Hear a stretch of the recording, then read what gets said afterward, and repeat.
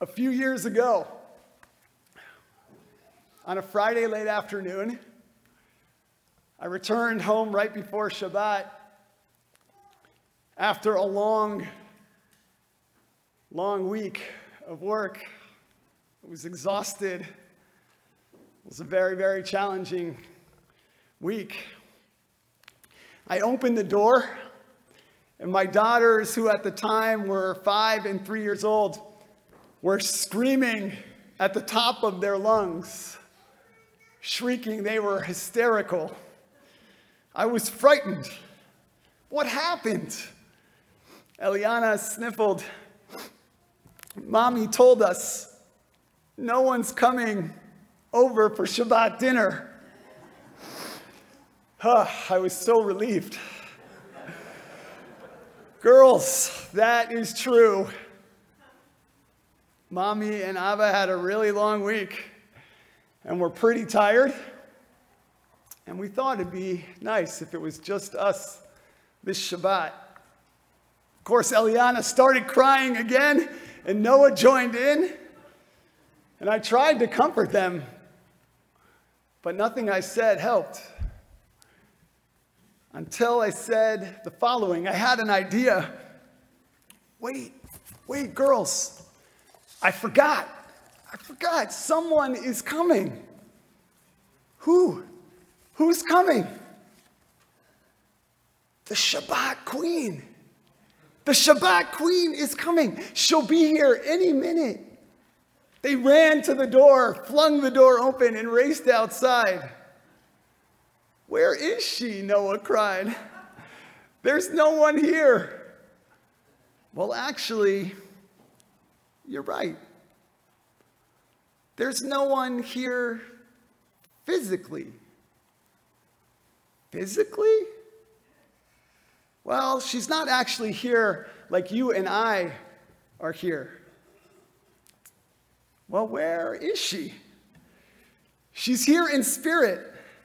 We feel her. She arrives every Shabbat. She spreads over us the shelter of peace. She helps us feel connected to each other, to the world. She helps us remember what we are grateful for. She reminds us that time is special and holy. Does Mommy know about this? Oh yeah. She and the Shabbat Queen are very close. Thankfully, this seemed to calm them down a bit. Today, I want to talk about the idea of holiness, what it means, where it can be found. The first mention of anything that is sanctified or holy in the Torah is Shabbat. After 6 days of creation, God blessed the seventh day, Vayikadesh Oto, and made it holy. Rabbi Abraham Joshua Heschel calls Shabbat a sanctuary in time. The word for sanctuary in Hebrew is mikdash. The root of the word is kadosh, holy. Heschel writes, Judaism teaches us to be attached to holiness in time, to be attached to sacred events, to learn how to consecrate sanctuaries that emerge from the magnificent stream of a year. The Sabbaths are our great cathedrals.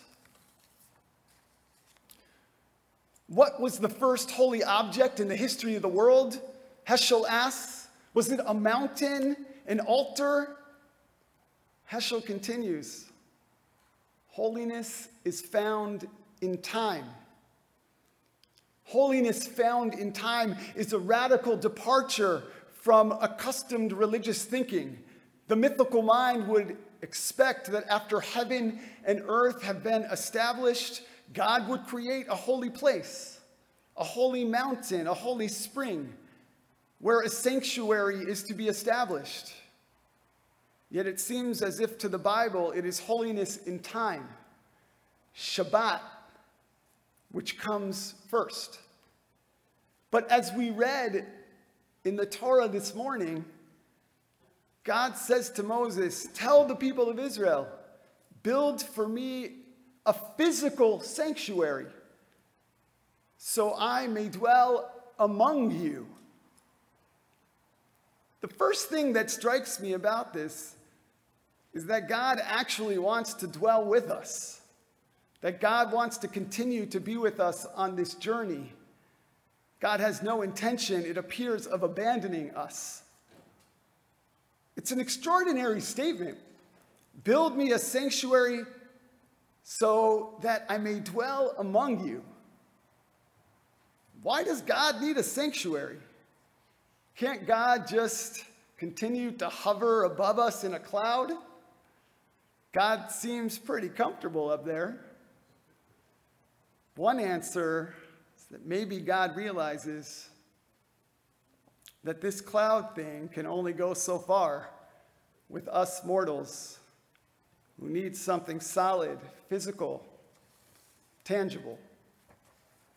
The rabbis say that after the events of the golden calf, God realized that the people needed something physical to help them feel God's presence. And so, build me a sanctuary. But why do we need a holy place, a holy building, a holy structure? Haven't we learned that holiness is found in time? Whether holiness is found in time or in space, the common denominator is us. Us who mark time. Us who create spaces. Both holy days and holy places